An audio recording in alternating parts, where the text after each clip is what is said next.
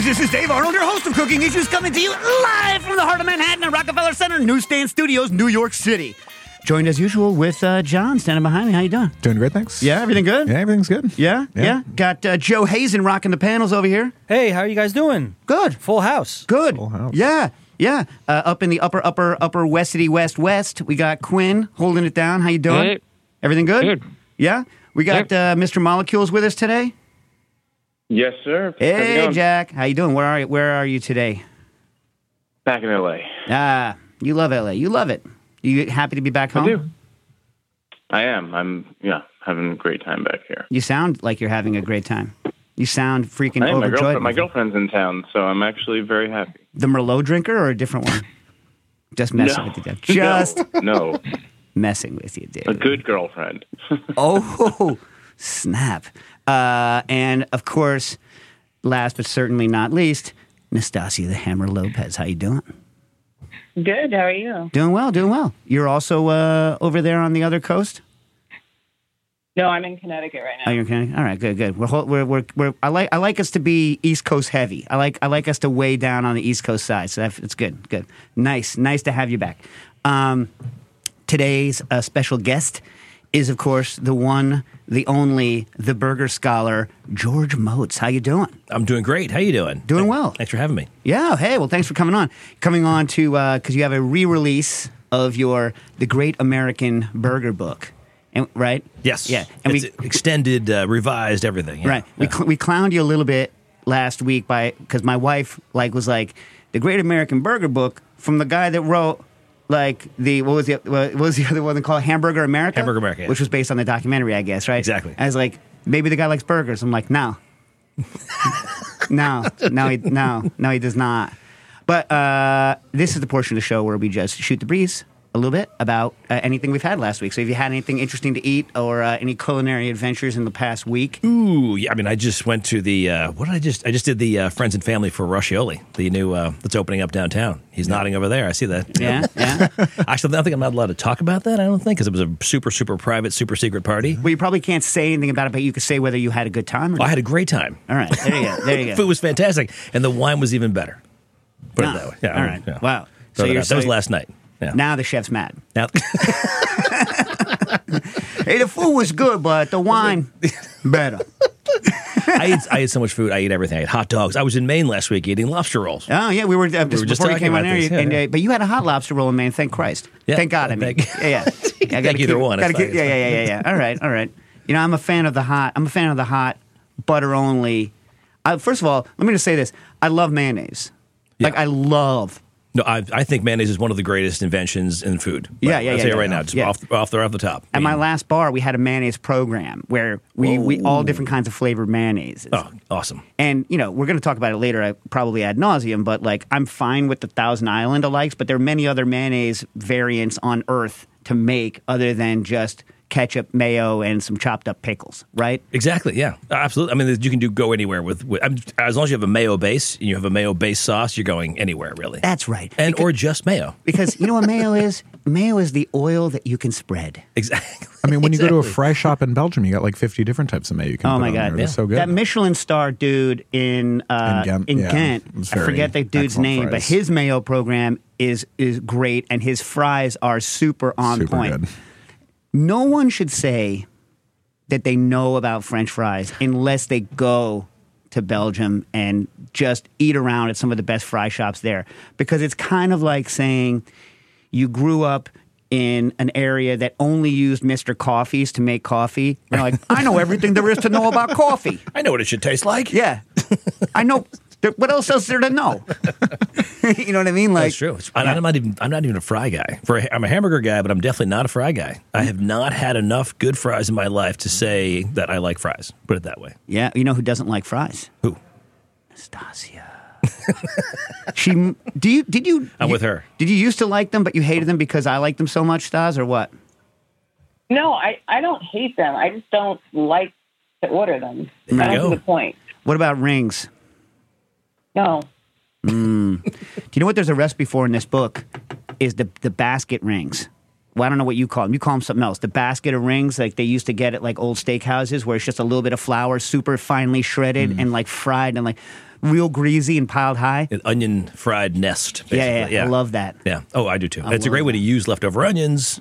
Throw them in some batter. Throw them in not even batter. You just bread or flour them. I think in the book I have it floured into oil. Done. Yeah, that used to be something that you got more. I feel like that's something that kind of went by the wayside. Yeah, that's very true. Unfortunately, I think it screwed up a lot of fryers, and you had to have a dedicated fryer just for that in the kitchen, unless you were really selling a lot, like say like the Palm Steakhouse.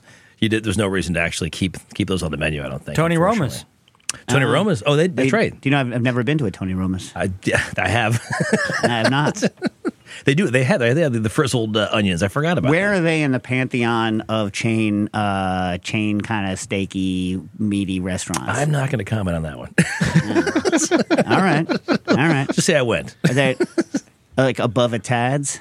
Oh, remember Tad Steaks? I do. Are they still around? No, I do they're not gone. believe so. Yeah, I never could go in because over near Times Square, I was like, this is dicey. No, Tad's was horrible. I mean, they served a purpose, but they were not. I mean, They're like a giant 1 millimeter thick steak, $2. You're like, what?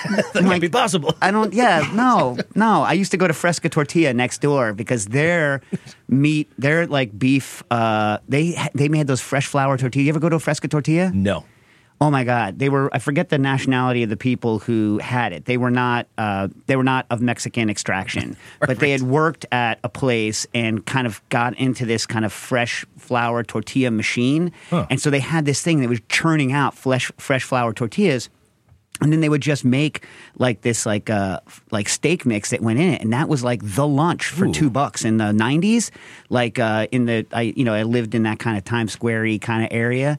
And there was a Tad's right near it, and I was like, no, I'm gonna go to Fresco Tortilla, and always a line, always fast, always delicious. How about Blarney Stone? Remember the Blarney Stone? Oh yeah, I never used to go, but yes. Oh yeah, those are good. Those are good. Just a bunch of boiled meats out in the middle of the room. Fantastic. Yeah, boiled. Well, we're gonna get into boiled meats a little bit later in the program. So what about you guys? What about on the West Coast? Anything interesting happened in the past week culinarily, either in Vancouver Island or in LA? For me, not burger related, but I'm cooking my way through the Szechuan cookbook by Fuchsia Dunlap. We should have her. If she's ever in New York, we should have her on the show. She's a friend of Harold McGee, and her work is just really good. Oh man, the recipes are good too. We made this this numbing and hot dried beef, which was very complicated but worth it. It came out well? Yeah, you like boil it twice and blanch it and deep fry it and then cook it in its own stock from earlier. And it takes forever, but it was damn good. So when you said cooking your way through, you've now put the song Working My Way Back to You, Babe, in my head. And all I can think is the burning love inside. And that's all I'm going to be able to think of for the entire rest of the show. So thanks, Jack. Appreciate it. Yeah, you're welcome. I appreciate it. Yeah. Quinn, you got anything? Yeah, we did a little Father's Day celebration, which was an interesting mix of local, fresh seafood and Indian takeout. So we did like a little oyster bar, some stir-fried spot prawns, and then we got salmon becoming gravlax in process. All right. I like gravlax. Yeah. I'm training Booker to cure his own salmon because, I don't expect him to be rich, and he likes cured salmon. And so the last time I got a side of salmon, he was like, Dad, can you... Because when we cure it, we skin it first because he's not going to be a Russendaughter style slicer, right? And plus, we don't have room in the fridge for a whole side to cure, so we skin it and break it into belly and loin. And he's like, I told him how to skin it and all that, and then I walked away, and I came back, and it was mutilated. But he ate it all anyway. So, look, to butcher a fish... To learn to butcher a fish, you got to butcher a few fish. You know what I'm saying? You do. Yeah, absolutely. Yeah. So anyway, good stuff. What about you, Stas? You got anything from the great state of Connecticut? We're about to go on a Connecticut tear, so. Yeah. No, nothing cooking wise. No. Something not cooking wise that you want to share? I'm getting my wisdom teeth out tomorrow. So I guess my I have to God! I'm so sorry. Are they going to do all? Are they going to do all 4 or 2 or what? Just the bottom. Okay, listen. Can I listen? They did that to me, and then I waited 15 years to get the other ones out because it was such a freaking nightmare. Oh, well, I shouldn't be telling you this. It's great. It's not a problem. Listen, there's no problem. It's going to be no problem. I told you, we've had this discussion. My teeth are like tiny corkscrews that are like burrowed into my head so that whenever an oral surgeon has to take a tooth out of me, like they have to plant their knee in my face and freaking jerk on it. You know what I mean? And like, there's always blood all over their faces, all over their masks. It's always a nightmare. I'm sure your teeth are not nearly as obstinate as mine, and it'll be fine. You're going to have a great surgery. It's going to be great. I think you're getting the good stuff, though, right? You're not. I remember we had this discussion. I was like, don't just get the Novocaine. Have them make you loopy. I think I'm going semi-under. I don't know. Yeah. Loopy. All you need is loopy. The IV Valium. You need to not care. You just need to not care. That's the important part. Yeah, I've always cared. And then, like I say, like I have this habit of having the oral surgeon somehow get mad at me that my tooth doesn't want to come out, like I willed it into my freaking head, Anyway. Well, I just had root canal, and Jesus! But it's not just. It's also the smell and it's also the sound. So there's like a multi-sensory experience when you're at the dentist. Unfortunately, sorry, I didn't mean to harp on that more, but it's true. So are you, it's like, I have a thing, the sound of that high-pitched thing, and then when the vibrations in your head, when like a drill or something hits you, it's kind of not okay. Not right? Okay. No, it's not okay. And of course, the doctor always say to me, what are you eating? I'm like, what would you like to know? Vegetables. Everything.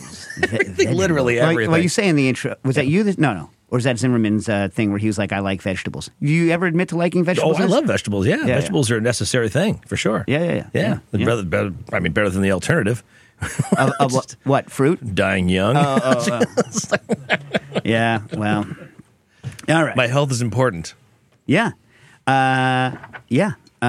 Okay, so we have a bunch of questions. First of all, let me ask you this little you history. So I remember seeing the original documentary, Hamburger America, wow. right? 04, way back in the day, and learned many things that I have not. In fact, can I tell you something? So, like, for those of you that don't know, is that how you got into the burger, or did you do it because you love burgers? That was it. The film, the OG film, Hamburger America, was the reason that started this whole journey. Right, because you were working in film and like production, right? Yeah, I was a union director of photography for many years. Right. So you're like, I don't know, burgers, interesting American story. Let me research this. Maybe there's something there. Is that what happened? Basically, I was trying to find a subject for a documentary. And I ended up getting on the road and I've traveled a lot for filming, for shooting TV commercials and films and that sort of thing. And I would go out on the road and say, guys, I'm going to go over here and look at this hamburger spot. Started bringing a camera with me and then recording some of these hamburger moments, interviews, and ended up as Hamburger America, the film. Huh. Oh, wait, so you didn't get money to go do that? You were doing that on the slide? On my own, yeah. Oh, man. Self-funded. Were you stealing, like, the sound person's freaking equipment? We did. I did everything, literally. Because I didn't do the interviews, because I wanted to focus on everything else. So I had friends of mine who were reporters in different towns around America and had them actually conduct the interviews with my questions. Right, because your voice isn't in it. Your literal voice. Exactly. And you have, like, the most amazing radio voice. Oh, thank you. I wanted to focus on the people who were in the restaurants. That was more important, and mostly just pretty much the owners and people telling burger stories. Because to me, it was equally about people who made the burgers as well as these crazy burgers that were in the film. Well, if you ever redo it, though, you got to get that gravelly Casey Kasem action going. It's like gravelly Casey Kasem is what I'm hearing. Yeah. It's good. I was a huge fan. I'm still a huge fan of Errol Morris, and he made a film called Vernon, Florida. Oh, yeah. Where he's not in the film. It's just everyone telling stories about the weirdo stories about Vernon, Florida. And so I was trying to model the film after that. It's sort of a Vernon, Florida-esque kind of version of Hamburger America. All right, so then you do this thing, and then you become Hamburger Guy. I started getting asked my opinion about hamburgers, and people said, well, you know what you're talking about. You made a film about hamburgers. I said, no, I'm a filmmaker. I don't know.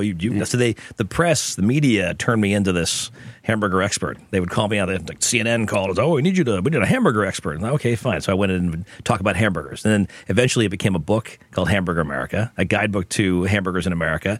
That became expanded twice or three times. And then we made a cookbook, made a TV show called Burgerland. It just kept getting bigger and bigger. So yeah, at this point I can call myself a hamburger expert officially. Yeah. Well, I actually think so.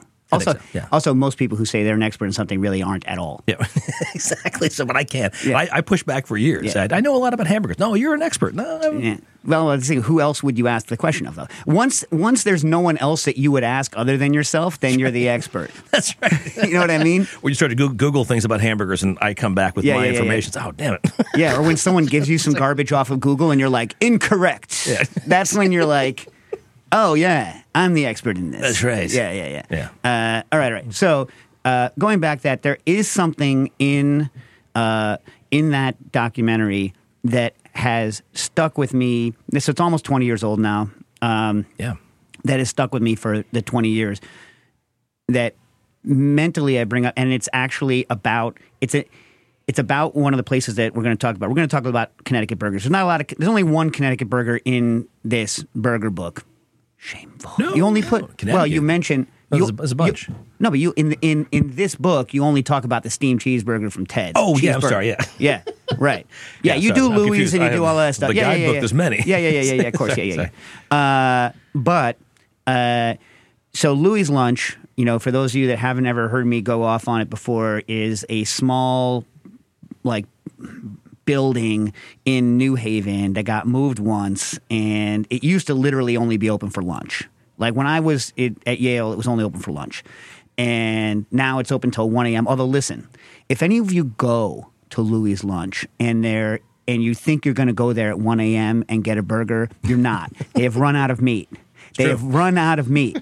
And I'm like, yo, you make one thing, buy more meat. And it's the same guy. It's the freaking grandson who's there, not apologetic at all. I'm like, I couldn't get here before 12:30. Sorry. Yep. Out of meat. Out of meat.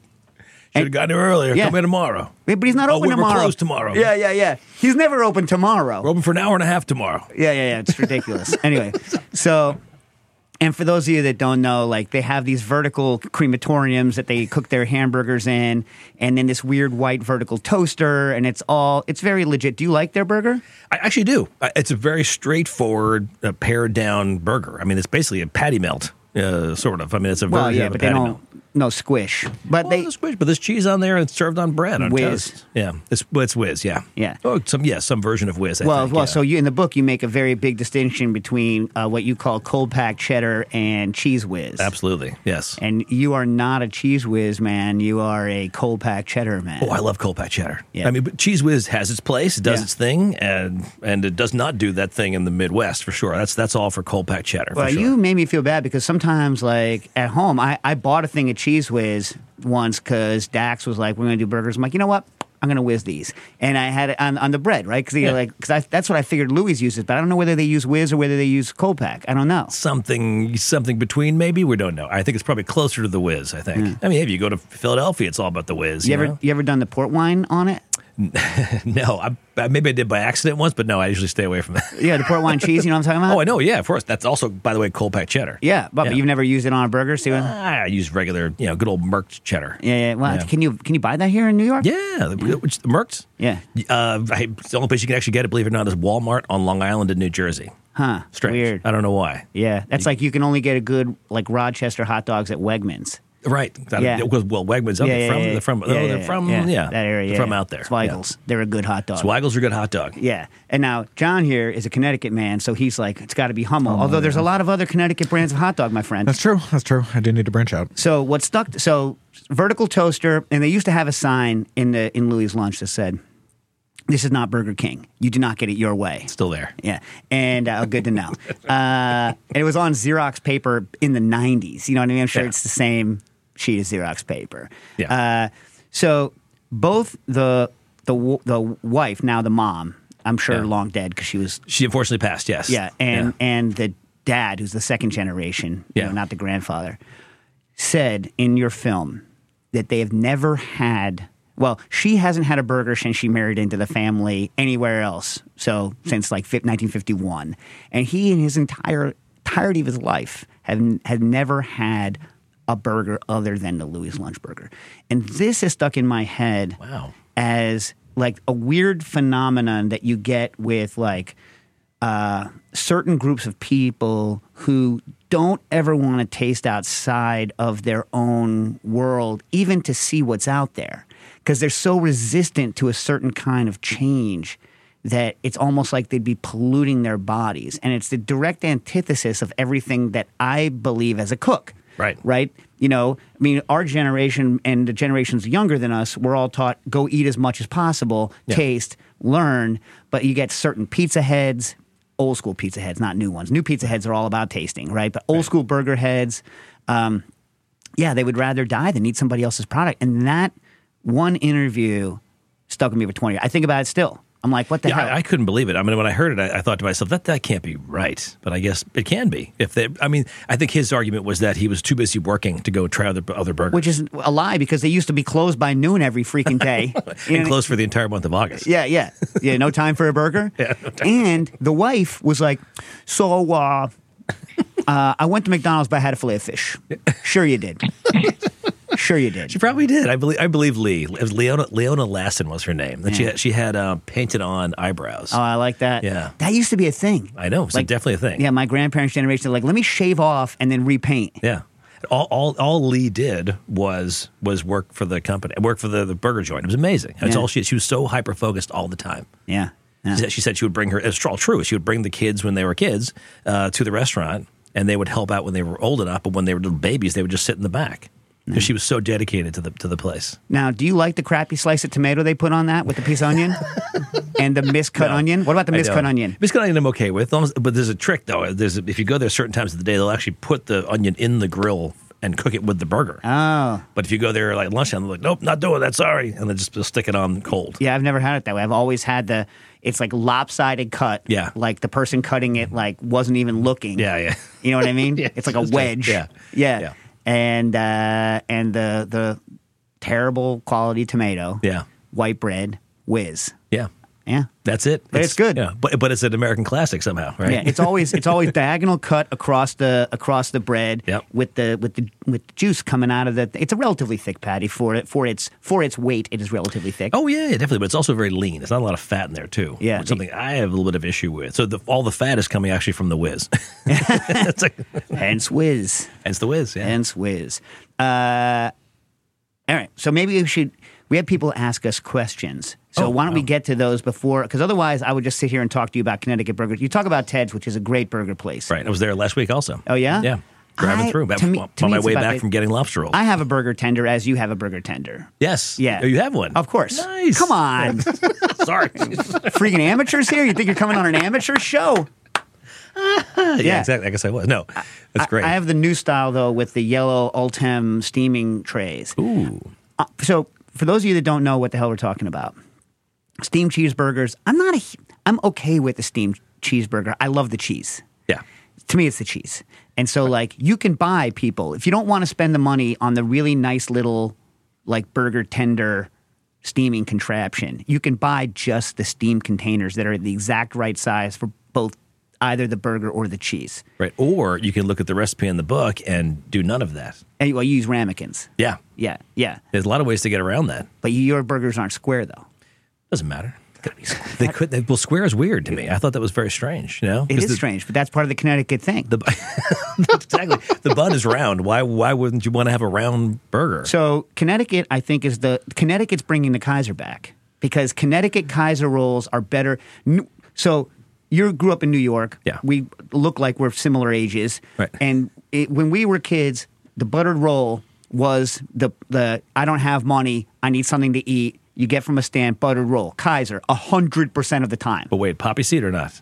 Depending on the stand, I like poppy seed. Long Island, where I grew up, 100% poppy seed. 100% Kaiser. poppy? 100%, yeah. But then something happened, and Kaiser's got crappy. And then they got stale, they got crappy. I don't know whether people stopped ordering them.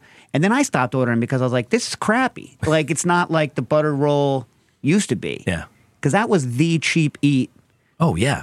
Yeah. Yeah, but it was a butter roll. That's all it was. Yeah. It cost $1. You could walk into a gas station. You could get it at a gas station for $1. Yeah. And, later in the day, if you had a little bit extra money from the hot dog place, you didn't get a hot dog. You got the hot beef. Remember the beef sausage, the spicy beef sausage that they used to sell? They were bigger than the hot dog, than the Sabrett hot dogs, and they only cost like 10 cents more. Ooh, okay. Yeah. With the onion goop.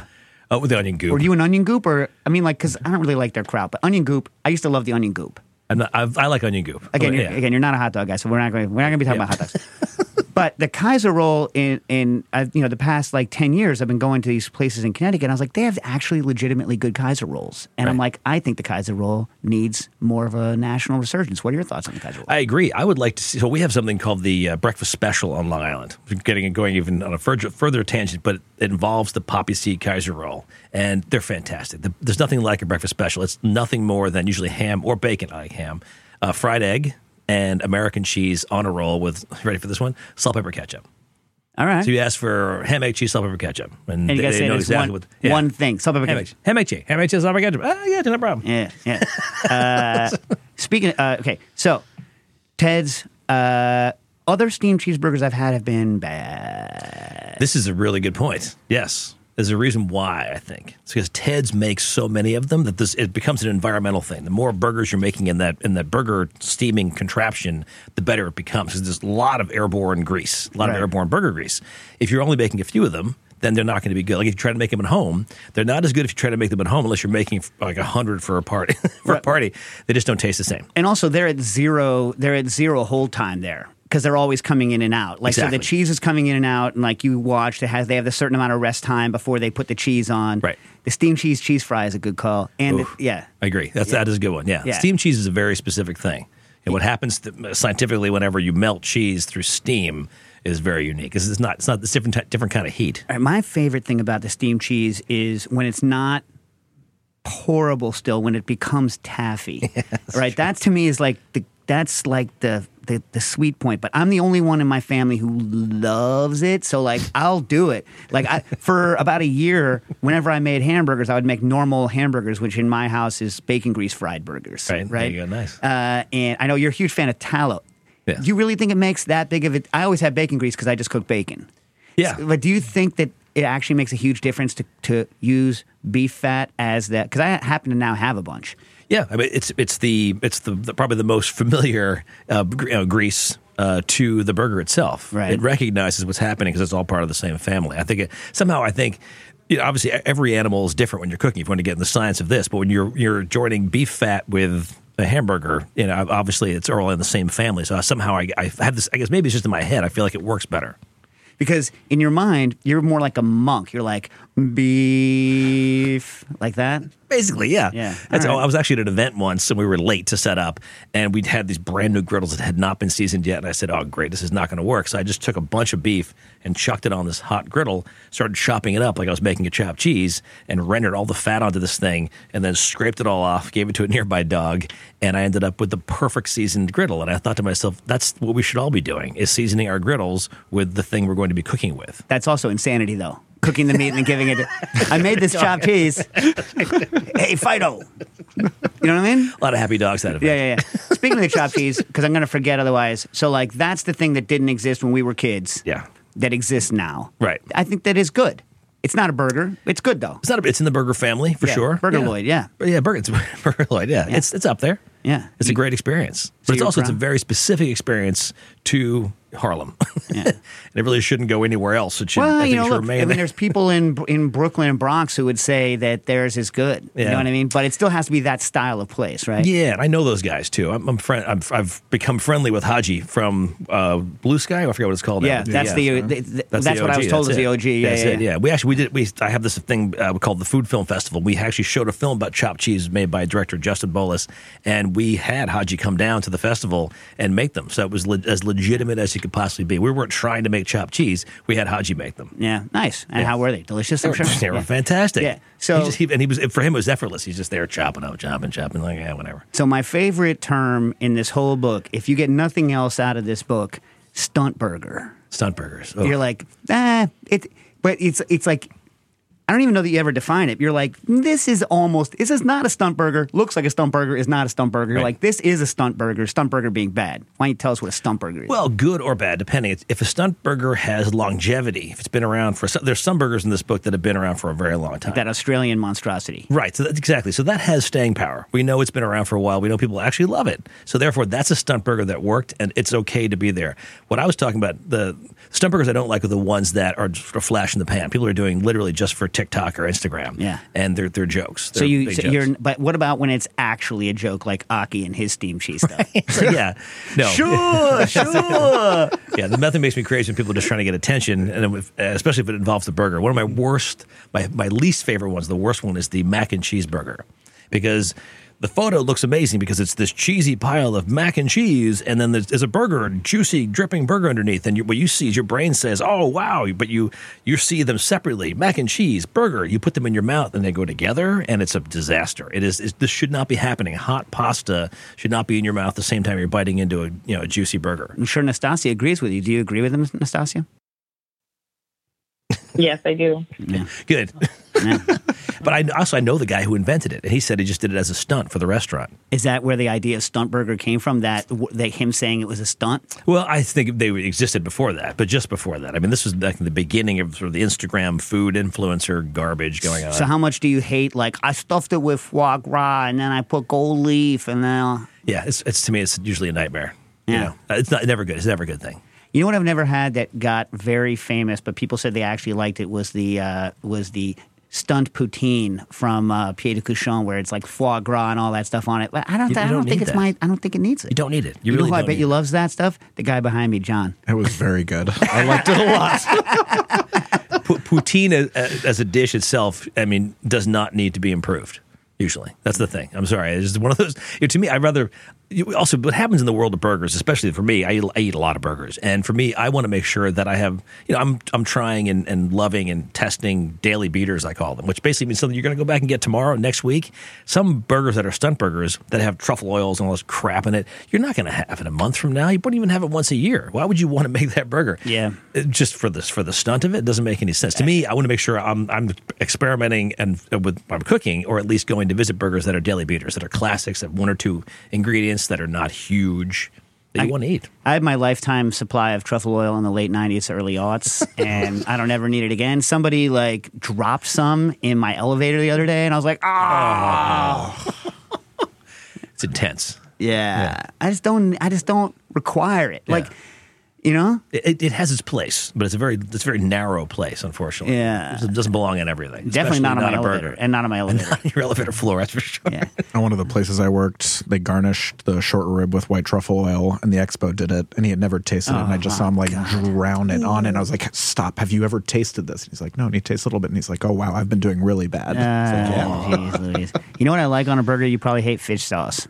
No, okay, on a burger? It's good. Yeah, I'm sure it is. You don't have to like it, but it's still good. Oh. No, fish sauce is umami. I mean, that's it. Yeah, check this. See, I wanted to get a professional opinion, and you are a professional. So, in the book, you have a couple of secret sauces that, they're like most secret sauces are Thousand Island, but then you bring up other people like the Schnack sauce, and Goop, and all these other things. Yeah. So, I like a flavored mayonnaise. It's not flavored with the standard. This is one of my favorites. We use this at existing conditions, but not on burgers because we didn't have a burger.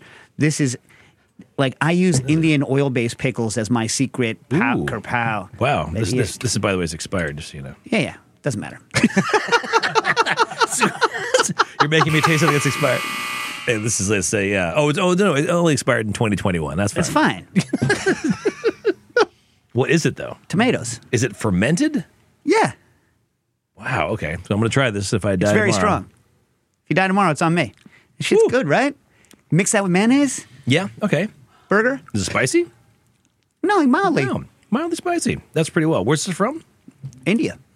That's intense. Oh, great. I just had Indian food that was expired 2 years ago. Well, yeah. Yeah, John, you've had this before, right? Yeah, I had my own jar. Go ahead. Everyone try it.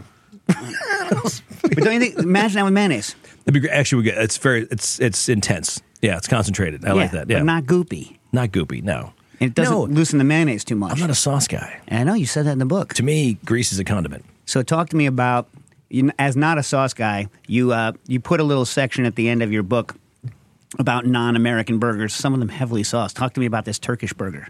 Look, I'm just, my job, I'm a steward to history. I'm just trying to get it right. If they have crazy ingredients, people are eating them all the time. But you've never been there and had it, but you have friends who have, and you've tested this recipe on them, and they say you're getting close to the actual Turkish wet burger. The Islak burger. Yeah. It's spectacular. And I've made that for friends at parties. I've made it for my family. It is a great hamburger experience. And it's soaked in tomato goop. What is it? No, it's basically imagine a tomato sauce with way too much garlic in it. That's basically that's you're on the right path basically. But it's wet. But you still pick it up. You do pick it up. It's wrapped. It's a street food. You buy it at 1:00 in the morning in Taksim Square in Istanbul. That's where you find it pretty much only. It's that's the only spot where it really is. You are also not a fan of most burgers that require a knife and fork. Right. I think that it should be a handheld experience. I mean, the whole point of a hamburger is to be portable. When the hamburger was born in the U.S., because it came to the U.S. as ethnic food from Germany, but it was served on a plate with a knife and a fork. And so at some point, it did make its way to the Midwest, where it became fair food. And the first fair food that was, what we understand, one of the very first fair foods that was portable was the hot dog. Yeah. Imagine if you were selling... St. Louis. Yeah. Imagine if you were selling this dish that was this famous ethnic dish from Germany, but served on a plate, and all of a sudden you saw a hot dog walk by. You'd say, "Oh, maybe okay, this needs to be portable." Yeah, and that's how it happened. Well, so now's a good time. Quinn said there came in a question. The hamburger used to be small and has gotten bigger, which is something we need to talk about. Quinn, what was the question we got in off the Patreon? Well, yeah, the question from Rob was wanting George's comment on the origin of the slider, vis-a-vis White Manna versus White Castle, or any sort of similar New Jersey versus Ohio. Well, that's pretty simple. They're both actually, technically, at one point, they were identical. White Manna and White Castle were identical burgers. The only difference was that White Castle began to innovate. They started changing a lot, and they started moving towards freezing of beef and the standardized buns and all that. And they got away from what really should be a great burger. The difference is that when White Castle started in 1921, there were a lot of copycats. And White Manna is one of those copycats. So if you imagine, White Manna just kept doing the same thing all the way through. So technically, in effect, they are the primary source version of the White Castle slider. So was White Castle... I haven't had one in like 20 years. Are they? They were, in my recollection, kind of wet and square with little oniony bits on them. Were they always that way?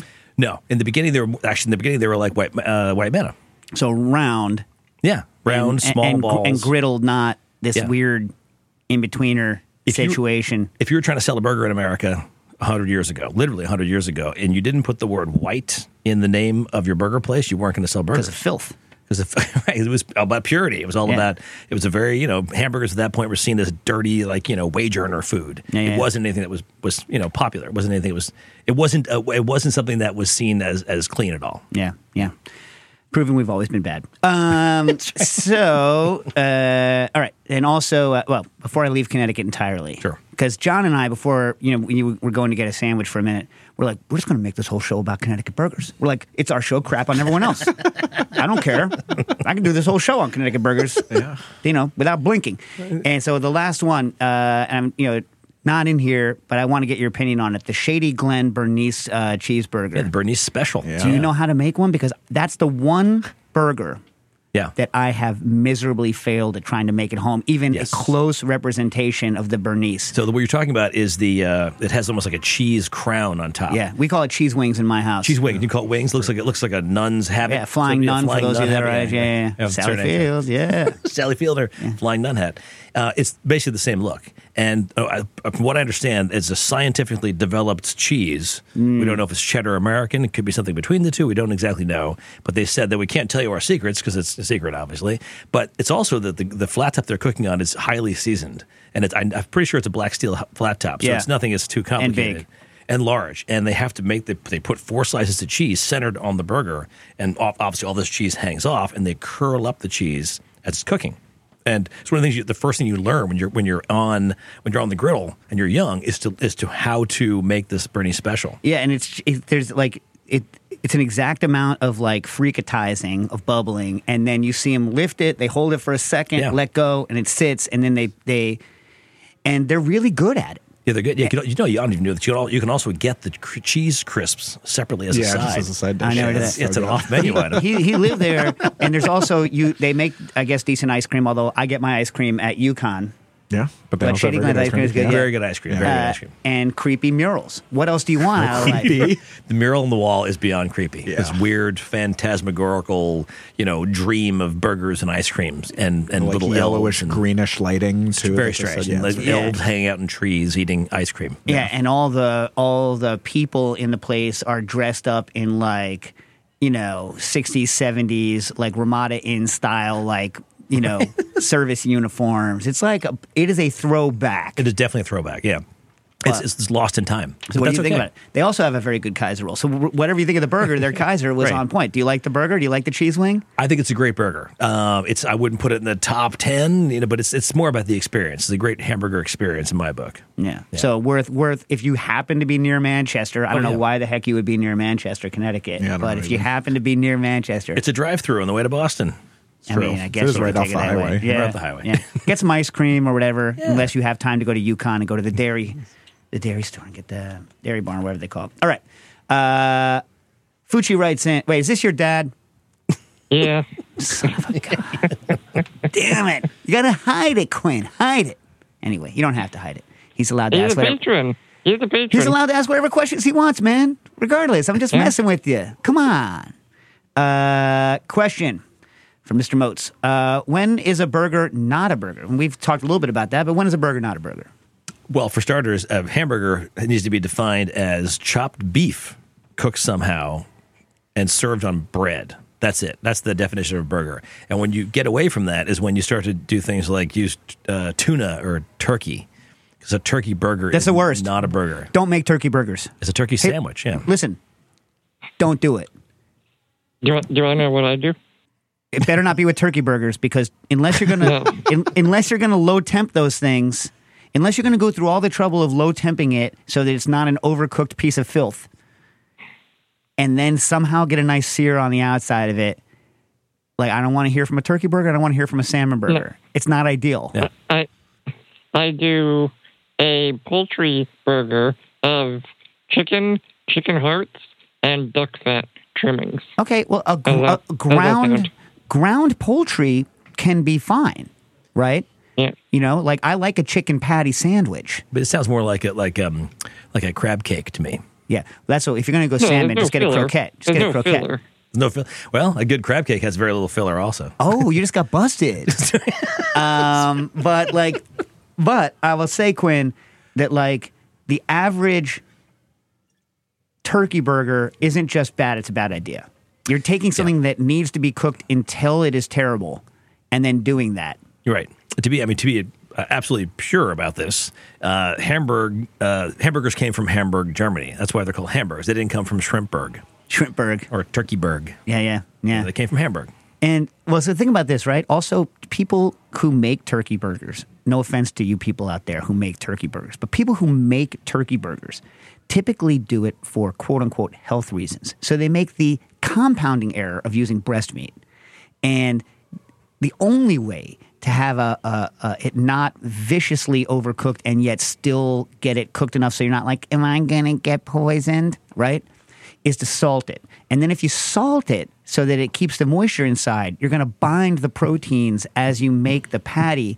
And then you have dry turkey meatloaf. Not even a dry turkey burger, dry turkey meatloaf, which it just gets worse and worse and worse. It's just like the more you think about it, the more. Now, ground chicken, there's nothing better than a chicken heart. Like when you go to one of those Brazilian places and you get like skewer after skewer after skewer of chicken heart, I could eat that all day. Right, exactly. You know what I mean? But like, and I will taste your burger if I'm ever there made with the chicken heart and the duck fat. But I'm just saying, turkey burger, I've never had one I liked. I agree. To me, it just shouldn't be in the same category. It should be in the category of the crab cake or the the shrimp sandwich, whatever those things are called. Shrimp cake, shrimp pies. I don't know. Shrimp. You know what's good? Seafood salad. Seafood salad's good, but it's not a burger. It's definitely not a burger, but it is good. Oh, George, can you say your burger definition one more time?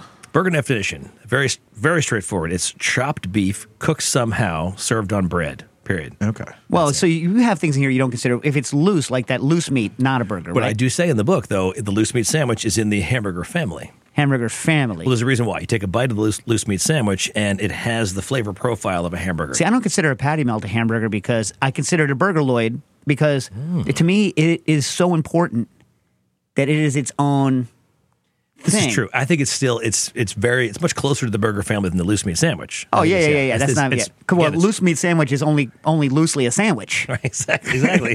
It's closer to a hamburger. Right, but the patty melt, which, by the way, you mentioned that in the original edition that you allowed yourself some liberties and you go back, is only rye bread.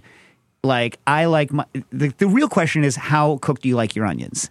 And then Swiss cheese and Right. the hamburger. And like, the question is, how do you like your onions cooked, right? That there is debate, no? Oh, yeah. But there's a lot of different ways to slice and cook an onion, for sure. Yeah. But to me, the patty melt is the marriage of a grilled cheese and a hamburger. And so it is in both families, and it is its own freaking thing. And it's, to me, God's thing. Like, But that's it's also Swiss cheese. It's rye bread. I mean, the flavor profile is very different from an actual hamburger. And I Think about grew it. up with them, and I didn't know it was an LA thing until I read in the book. Because my mom grew up, outside of LA. Maybe that's why, because I grew up with them. Yeah, so I grew up with something that was called a patty melt by some people. Some people called it a Chester, because it was a guy in my hometown named Chester who took a hamburger patty when he was 17 years old and put it in between two pieces of bread with some American cheese and called it Chester, which actually we found out later on, was actually the setup from Friendly's. I don't know if you knew that also. No. So they don't even call it a patty melt at Friendly's. It's called the setup. Huh. And they use those weird flower-shaped burgers still at Friendly's? I don't know.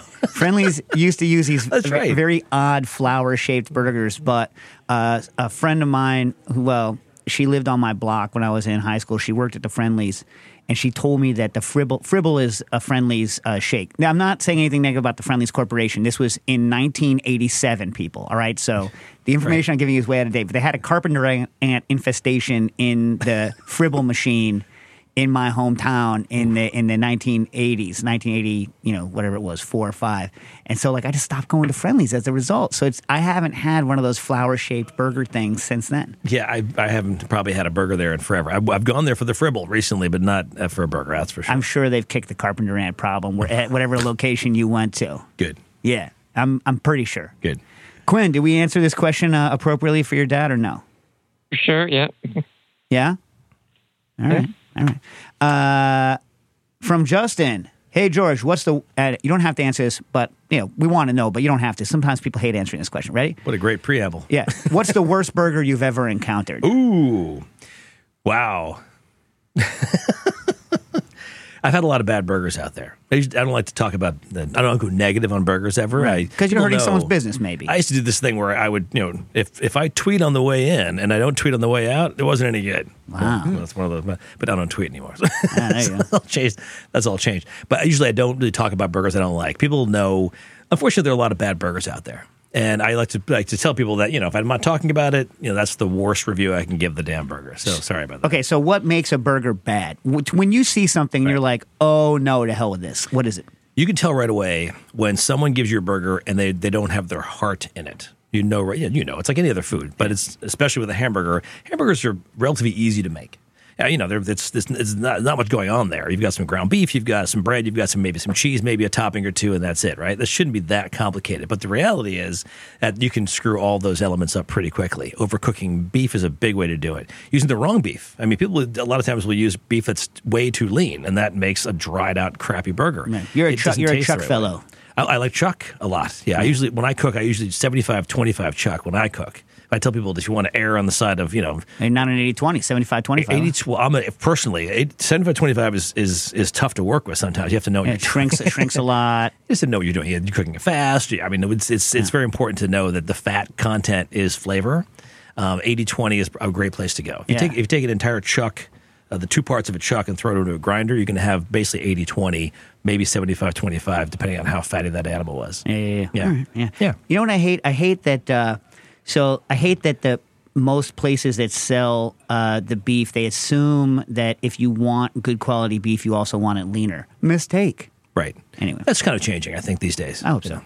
Wolf writes in, I like how Wolf has only 2 choices and not like 3 or 4 other choices. You must choose between a potato bun or a brioche bun, as my son calls it, brioche. That's the Italian version. Yeah. What do you think? So, like, Oh, yeah, between there's no those question two. about it. Brioche can suck it, as far as I'm concerned. Sorry. Oh, wow. Yeah, brioche is not the right bun for a burger. Wow. It's too sweet. Usually it's almost too soft. I mean, it's hard. Too soft. Come on, yeah. man. You like a squishy need bun, yeah, so you say. Well, I'm sorry. It's brioches tend to be a little more aerated. Too poofy? Yeah, because, I mean, when I mean, white squishy, I mean, it still has some density to it. Like the potato roll has density to it. It's good. Most white, white bread and white rolls, enriched rolls for hamburgers are great for a burger. Yeah. Unfortunately, brioche is too sweet. Yeah. It's too poofy. So you also don't like a Hawaiian? I don't like Hawaiian, but no. No, people are using a lot of Hawaiian now for it's burgers. too sweet. It's just it's too sweet. I like Hawaiian rolls for sure. Right. I just don't like to put burgers. So you also on you there. don't like the move of using the Portuguese sweet roll for a hamburger? I've seen that. Really? Move. No, I think it should. When you take a bite of a burger, there should be the first thing you smell should be a little bit of yeast. English muffin? English muffin. Actually, that's a good one. That's a very good. They're very sturdy, and I grew up on the Chester, which was the patty melt version of what we had from from Long Island. But also, I grew up on most of the burgers were served back then on English muffins. Yeah, I like an English muffin. But so you mentioned that you enjoy and you invoke the Josh Ozersky from the past, who had some very interesting, sometimes wildly incorrect, sometimes maddening opinions about things. Oh yeah, tell me about it. Yeah. But a fun guy to hang around with, especially if you were eating meat. Yeah. But the toasting the bun is almost always a good idea, you say. But toast one side only, because you don't want the top side. You don't want the side that you're handling toasted, just the meat side toasted. But and in the book you're anti-toaster because you do a lot of griddle and stuff. What about you don't like the bagel setting? I always use bagel setting. Bagel setting. Isn't it only cooks on one side? Bagel side setting? top only. Yeah. So you like all the new toasters. That's fancy. Just put the bagel setting on my toaster. That sounds kind of wow. Now I'm a frou-frou. All of a sudden I'm a frou-frou guy. I think you'd rather you're already cooking in a pan. Just cook I tell people, if you're going to make a bunch of burgers, toast the buns first in the pan and then cook the burgers in the same pan. It's one piece of equipment. All right. Also, but I have it all going at the same time in my house anyway. But the other thing is you're like, I can't really taste the seeds. And then you show a picture of a sesame bun with like 2 sesames on it. Like... Sesame seeds, really. We taste them. It's more of a textural thing, I think, than it is an actual flavor thing. Like I use a lot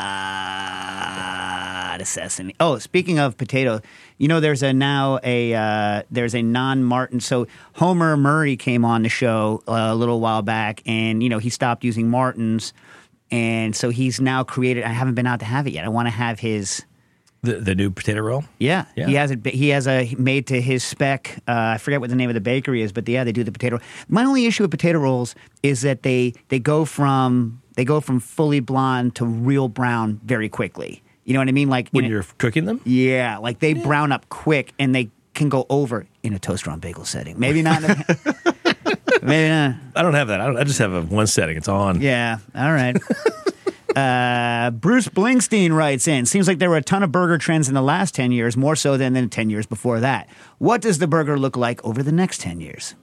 I believe there's going to be a thinning, put it that way, of all those things happening. There's already pushback against stunt burgers. There's already a pushback even against smash burgers, which I think is ridiculous. Because smash burgers, people think that, I was standing next to a guy talking to his girlfriend the other day, and he was, or whoever she was, and he was saying, the smash burger thing it's a trend, it's a new thing. I want to smack the guy. Yeah. He had no sense of history or any pride about the American hamburger and where that may have come from. And we know at this point it's over 100 years old for sure. So we'll see. I do believe that the smash burger trend will fade, but the smash burger itself will stick around. It's been around anyway for a long time. So I've never had the Oklahoma style onion smash burger that you have. I've had so many people come to me like, have you had George's burger? What I'm like, no. Do they talk like I haven't been to. Yeah, they always do. I've never been to wherever Aspen or wherever you were freaking doing them. Like when you first started pushing that crap, because I don't get invited to that anymore. Crap, what do you mean? Stuff, good stuff. Come on, man. But everyone's like, people like food editors are like, have you had it? Have you had it? No. So like, have brought one, sorry. I should have it. Honestly, it's that to you. That's the money burger. Well, to me, the onions are pretty much they are probably the very first condiment. And so to me, I'm not just making this burger because it tastes great, which it does, by the way, but it is a bit of a science experiment based on very few ingredients. There's only 5 ingredients in the burger. It's basically beef, cheese, bun, onion, salt, and that's it. And somehow some weird science, no pepper, some weird science goes on there where the beef fat mixes with the rendered onion juice and some thyme. And there it is. I can hear it. Yeah. Time, the unit of measure, not time, the spice. Right, the unit of measure. Yeah, definitely don't put any time in there. Yeah. But you put in the time to cook it slowly, but not thyme. Not thyme. Yeah. And it cooks at a very, very specific pace. It's slow. It's not a fast, not a fast cooker. Well, a lot of the burgers actually you give timings, and it's interesting. I'm sure they're based on observation of what they're doing, but they're longer than I would expect on a lot of these cases. It's true. Yeah, a lot of the book is based on method, not on toppings. I like to tell people that this you can buy any burger book out there, and it's going to show you what toppings to put on to make it a Tex-Mex burger or a Hawaiian burger. But the reality is that these are all based on historically significant. Spoiler: George wants you to go out and put pineapple rings on everything. I'm just kidding. I'm just effing with you. No. Yeah. Okay, so let's do a couple of method things because we're going to run out of time. I want to rapid fire on some of these other burgers. One, like all people who are thinking people, you in general don't salt until the very end, but you usually only salt one side, even on like a thing. I've always been a 2-salter when I do like a ball. I'll like kind of roll it in salt right before I smash it, but you only do the one side. Do you not like a salty burger? Do you post salt? You don't salt on the flip either, right? So on your onion burger, it's like you salt, smash, salt, onion, flip, right? That's wait. Close. It's usually I put the ball down, salt the ball. Right. And the golf ball size of onion. And then onions on top of that, and then I smash the whole thing together. Right. So also what happens is the salt kind of goes around the outside. It ends up in sort of what happens. I make a lot of burgers at a time. Like I'll do an event. I'll make 18 burgers on the griddle at every 10, 15 minutes or so. So what happens is that environment gets salty. Right. It's almost like it's like the steamed cheeseburger. I mean, you have to have the environment going to make the best burgers. And a little bit of the onions from before to get on the next burger. No, they're all scraped off. All right. But the salt from one patty ends up on the other patty, and it all gets mixed up. I think it's just sort of a science experiment that works somehow. So. But I only salt once. And that's a non-toasted bun, that one. That's exactly right. So I like to call it letting it ride, which is where the burger bun sits on top of the flip patty. Both of them on top of each other. Well, it's just so you know where you don't have to lose. You don't lose the bottom somewhere. Right, but you say it also helps it. It does help. It softens up the bottom. Definitely salt both sides. Yeah. The bottom you don't want to have too soft because it'll fall apart. The top you want to have soft for sure because you're not toasting it at all. On my burger, I don't toast it. So there's all that beef steam is rising up and it's being stopped by the bun. Is that your next band, Beef Steam? Beef steam, that's all right. Another thing I find interesting is that you're a fan of the loose bowl scoop for non-compression regions, but then you do it even when you're going to smash the burger. Why? Just more of the monk stuff? More of the just this is the way I do? No, exactly. It's more of the monk stuff, but it's for portioning. So if I'm making 100 burgers, I want to make sure I've got they're all the same size. Right. So it doesn't actually, in other words, like I'm not damaging the meat by like hard packing if I'm hard packing into a scoop. If I'm doing hard pack, draw, drop, I'm not messing it up if I'm going to smash it anyway. In your opinion, define hard. Well, you know what I'm saying. Like if you're giving it Josh Ozersky used to like worry the hell about it. He either wanted the burgers so freaking loose that they were basically untenable, or he wanted them smashed till they were dead. Exactly. But so much has changed in the understanding of how to make a smash burger since then. Right. Love Josh. Josh is a good friend of mine. Josh, by the way, he told me, he said, I have your book by my bedside. I read it every night before I go to bed. Yeah, it's odd. Yeah. I like that. It's only pictures. So another question on technique, going back to the salt. Anyway, as we said before, if you salt and if you then mix, you're the devil, right? Obviously, because it turns into meatloaf. Yeah, it's not good for the meatloaf. Yeah. But you are very careful about not putting salt onto the last minute for it not getting tough, except teriyaki burgers obviously soaked in salt. So how does that taste? Okay, the teriyaki burger, which is in the book, I like to tell people it's the most difficult, it's the hardest burger to make in the book because it involves method and it involves making sauces and marinating. It's very difficult.